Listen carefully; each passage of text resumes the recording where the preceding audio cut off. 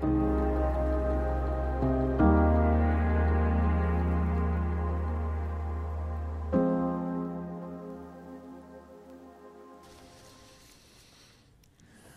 morning. Am I? Yes, I am. There I am. So, this morning I want to continue the series that we've been following through from Galatians. And we're nearly at the end. We're approaching the end. And this morning I'm teaching on B, full of self-control. Which Rob, when I spoke to him this morning, said, "Oh, that's really cool."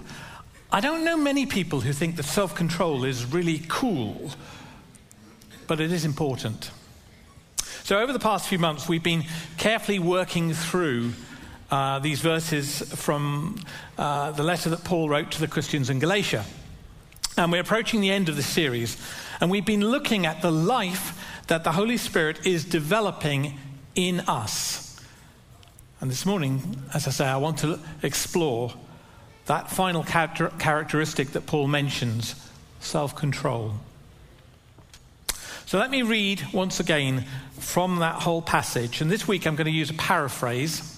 It may help us to hear the words fresh. And rather than putting the words on the screen, can I suggest it may help if you just close your eyes while I read this passage. So just, if you're at home now, you can do this as well. Just close your eyes as I read in paraphrase form these words from Galatians chapter 5.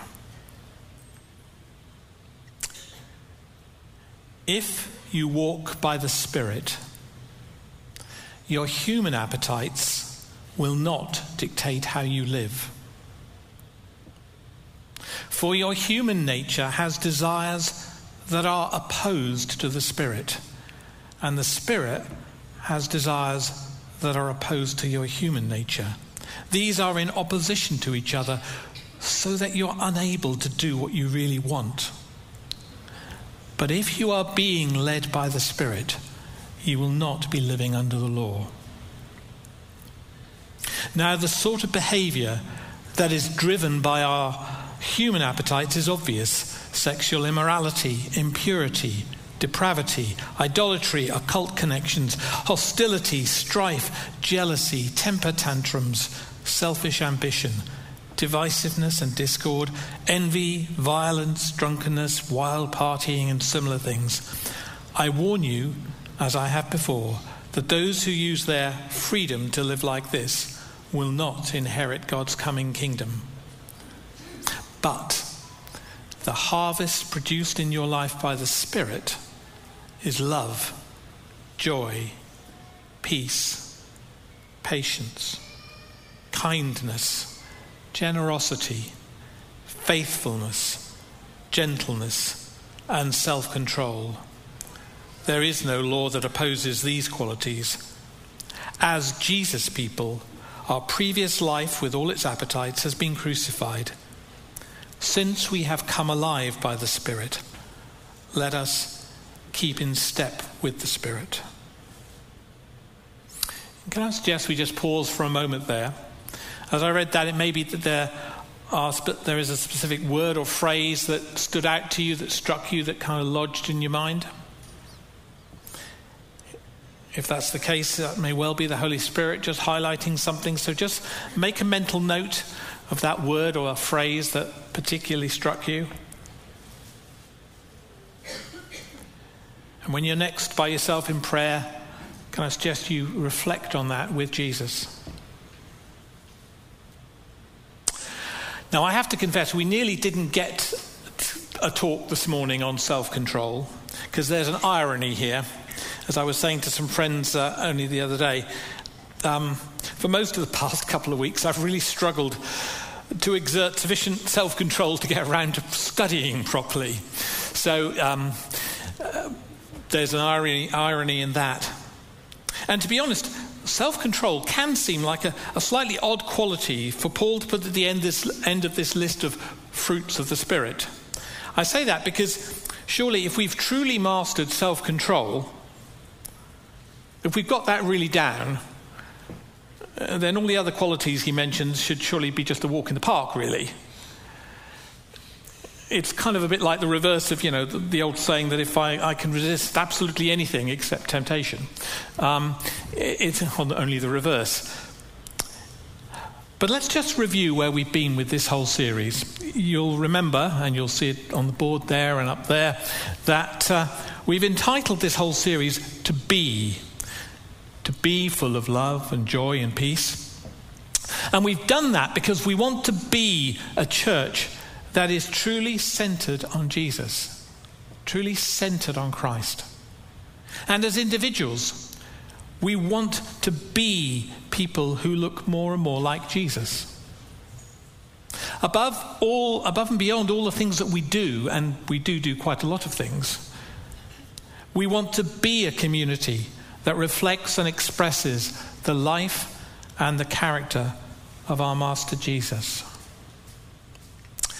But it's kind of easy to use words like Christ-centered without really pausing to consider what that actually means. What does it actually look like, both corporately and individually, to be Christ-like?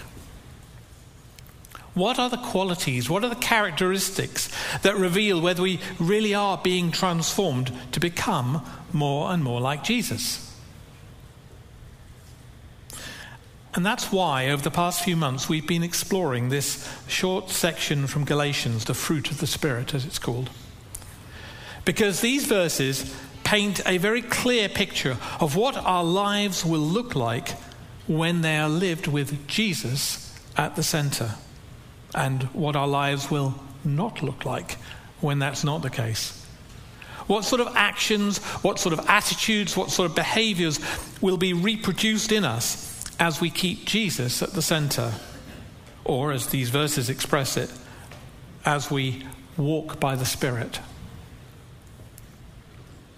Now, I know we don't become perfect and transformed overnight, but this passage highlights, in a host of very practical ways, the trajectory of our character as we live from the Spirit.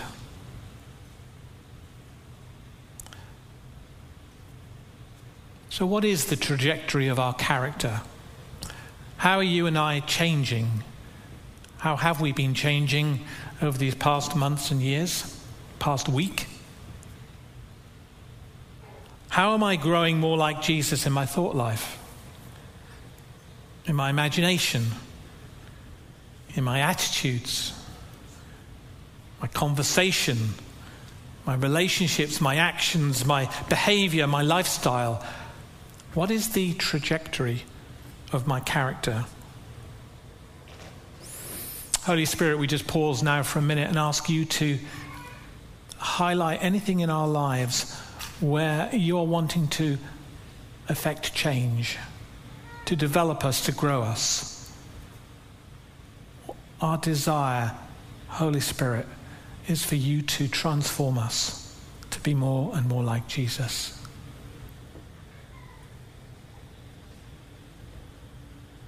So I want to just briefly then explore what Scripture actually means by self-control, what importance Scripture gives to this, and then perhaps most of all, how we can actually grow and develop in this. Proverbs 25. Proverbs is a book of wisdom in the Old Testament, and these are the very last words in that book, in Proverbs 25, verse 28. Like a city breached without walls is one who lacks self-control. Like a city breached without walls is one who lacks self-control. In other words, if we lack self-control, we're vulnerable to being invaded, conquered, overcome by just about anything. Like a city without walls. And as these verses from Galatians particularly make clear, we are at the mercy of our human appetites, our human desires and natural cravings, the things that Paul typically refers to as our flesh. Without self-control, those things will dominate. They're not necessarily wrong things in themselves, but they were never meant to dictate how we live. God never intended that we should live purely at the mercy of our natural instincts and our physical drives. Because if you look at the dictionary definition of self-control, I think it says something like this: having the ability to exercise restraint over our impulses, our emotions, and our desires at an appropriate time. God never intended us that we should live at the mercy of our natural instincts and physical drives. So, for example, we have a natural and perfectly healthy desire to eat. Quite literally, it's one of our appetites. But if we struggle to bring that under control, under self-control, then we can fall prey to overeating or even to gluttony. And satisfying an unrestrained desire for food can end up overcoming what maybe at certain times be more important priorities. So, for example, when Jesus was led by the Spirit to go out into the desert to spend time alone with God and to confront the evil one, fasting was an important element of what he was doing. He went without food. And unsurprisingly, he became very hungry. But when Satan suggested to him that he could easily conjure up some bread, Jesus recognized this as a temptation, and he didn't allow his physical desire to distract him from the priority of obedience to his Father. Self-control enables us to not be distracted from our primary calling. Jesus was able to exercise that self-control. And at the time he said, we are not to live by bread alone, just dependent on the things that satisfy our physical needs and desires, but rather, he says, we are to live by every word that God speaks. In other words, our lives are to be driven first and foremost out of our relationship, our communion with God. Or, as Paul puts it in our passage, we are to live by or live from the Holy Spirit. And if we don't live by the Spirit, then our natural appetites and our physical drives will tend to dictate how we live, leading to all the sorts of unhealthy and unholy behaviors that Paul lists in that passage that I read to you. However, note, that first phrase in the passage I read is best read as a promise rather than a command. If you live by the Spirit, you will not carry out the desires of your flesh. We'll come back to that in a moment. But first, let's just see for a moment, and keep with me here, as I whiz through a few New Testament passages that refer to self-control. So why is it important for various different people? Those aspiring to be leaders need to be self-controlled. 1 Timothy 3, verse 2. Young men need to be self-controlled. That's Titus 2, verse 6. Young women need to be self-controlled. That's 1 Timothy 2, verse 9. Older women need to be self-controlled. That's Titus 2, verse 3. Older men need to be self-controlled. That's Titus 2, verse 2. If we're going through hard times, we need to be self-controlled. That's 1 Peter chapter 4, verse 7. And perhaps most significantly, if we desire to be our best for God, we need to be self-controlled. 1 Corinthians 9. If we desire to be our best for God, we need to learn and grow to be self-controlled. So do you get the picture? If we're serious about being disciples of Jesus, self-control is fundamental. But how do we grow in this? How does that characteristic, or indeed any of the fruit of the Spirit, grow and develop within us? I think we need to remind ourselves of something that has been emphasized repeatedly over these last several weeks and months by different people speaking here. I know Jan's spoken of it, Sarah's spoken of it, Joe spoke of it a few weeks ago, and others.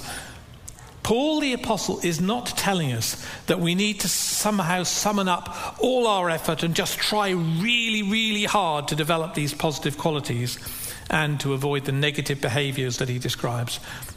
We don't become more and more like Jesus merely by a new sort of self-help program or by just some Herculean effort on our part. Sorry, Herculean is a bit of a tricky word for Coralie there, but did well. The fruit of the Spirit The harvest that is produced in our lives is the result of walking by the Spirit, living from the Spirit, keeping in step with the Spirit. As I said a moment ago, that first phrase we read in Galatians 5:16 is best read as a promise rather than a command. Live by the Spirit, and you will not carry out the desires of the flesh. So what does it mean to walk by the Spirit? And how does that enable us to progressively live free of the behaviors of the flesh and increasingly display the harvest of the Spirit in our character?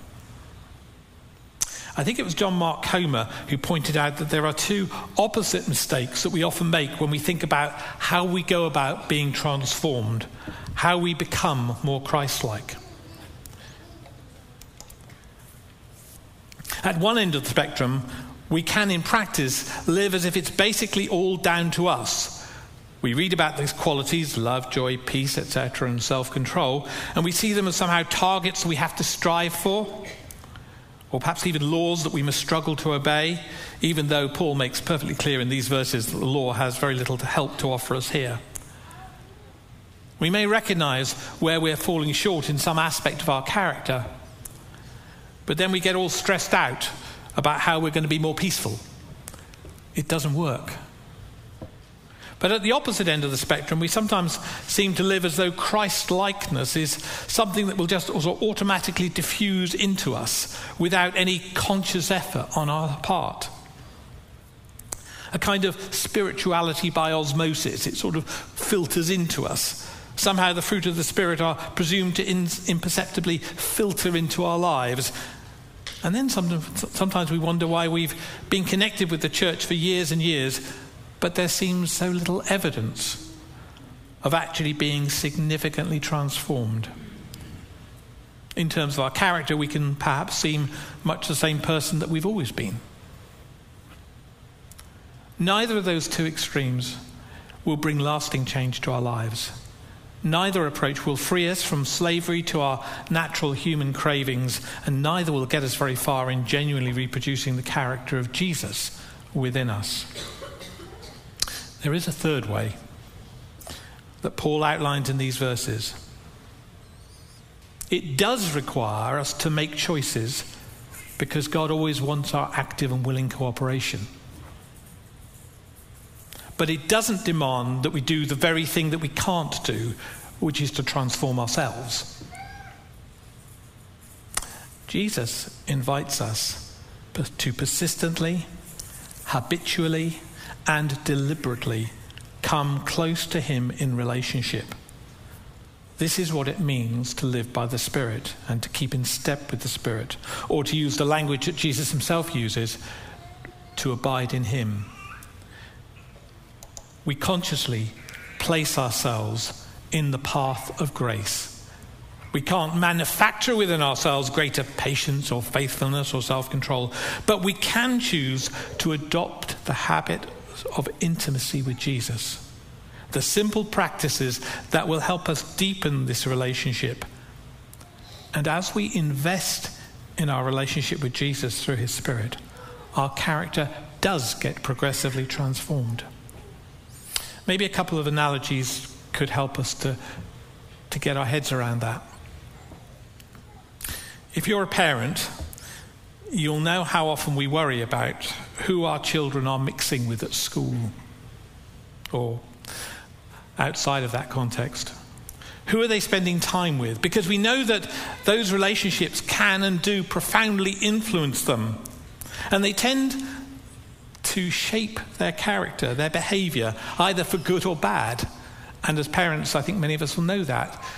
We talk about someone getting in with a really good crowd or perhaps not such a good crowd because it shapes their behavior. And so it is with all of us. As we give time to relationship with Jesus, choosing to spend conscious time in his presence, his own character is increasingly reproduced in us. If we want to become like Jesus, whatever other things may help us, first and foremost, we need to be with Jesus and be with him habitually. To be with him habitually. There's our theme again. Be. Be with Jesus. Be filled with self-control. And then I have a kind of picture in my mind, I hope you may be able to relate with it, of one of those sort of fun pools, swimming pools, but fun pools that you find at holiday parks. I don't know whether you've sort of seen those sorts of things, but, they often have a flume where you go down. And but alongside that, they often include a sort of river section where powerful jets of water create a really strong current within a channel. You ever seen those sorts of things? Ever been to those holiday parks where they have those things? A sort of river section where you get caught up in the flow. Of course, you can just splash and paddle around in the open area of the pool, going nowhere very much. But if you're willing to make the effort to place yourself within the powerful current and stay within it, you find yourself moving swiftly, even relatively easily. And then, of course, the channel opens up again, and it's easy to drift out of that current, to drift out of that main flow, force of water. And at that point, it can be very, very hard to make any progress. You can find yourself stuck going nowhere at all, or even going backwards, despite your best efforts. At those moments, what we need to do, or what I find you need to do, is not fight against all the cross currents that are going, but actually carefully relocate yourself within the flow of that main current. And I would like to suggest it's a bit like that.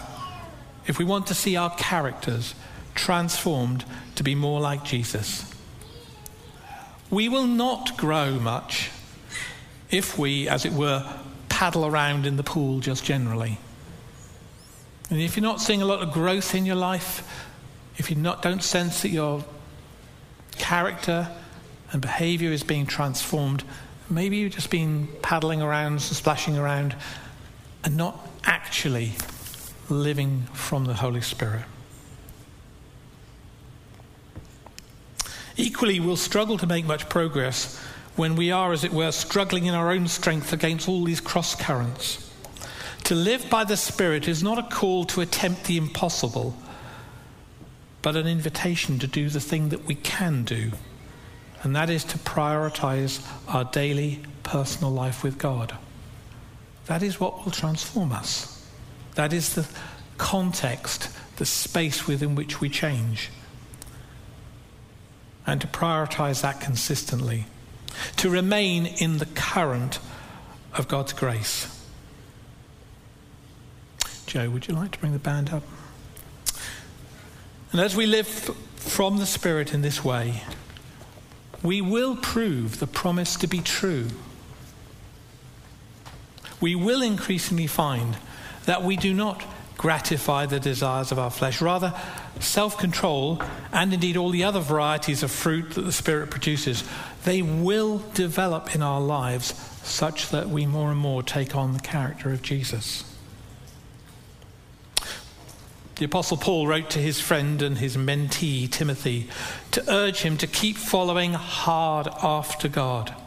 And he encouraged him with these words, which can also encourage us.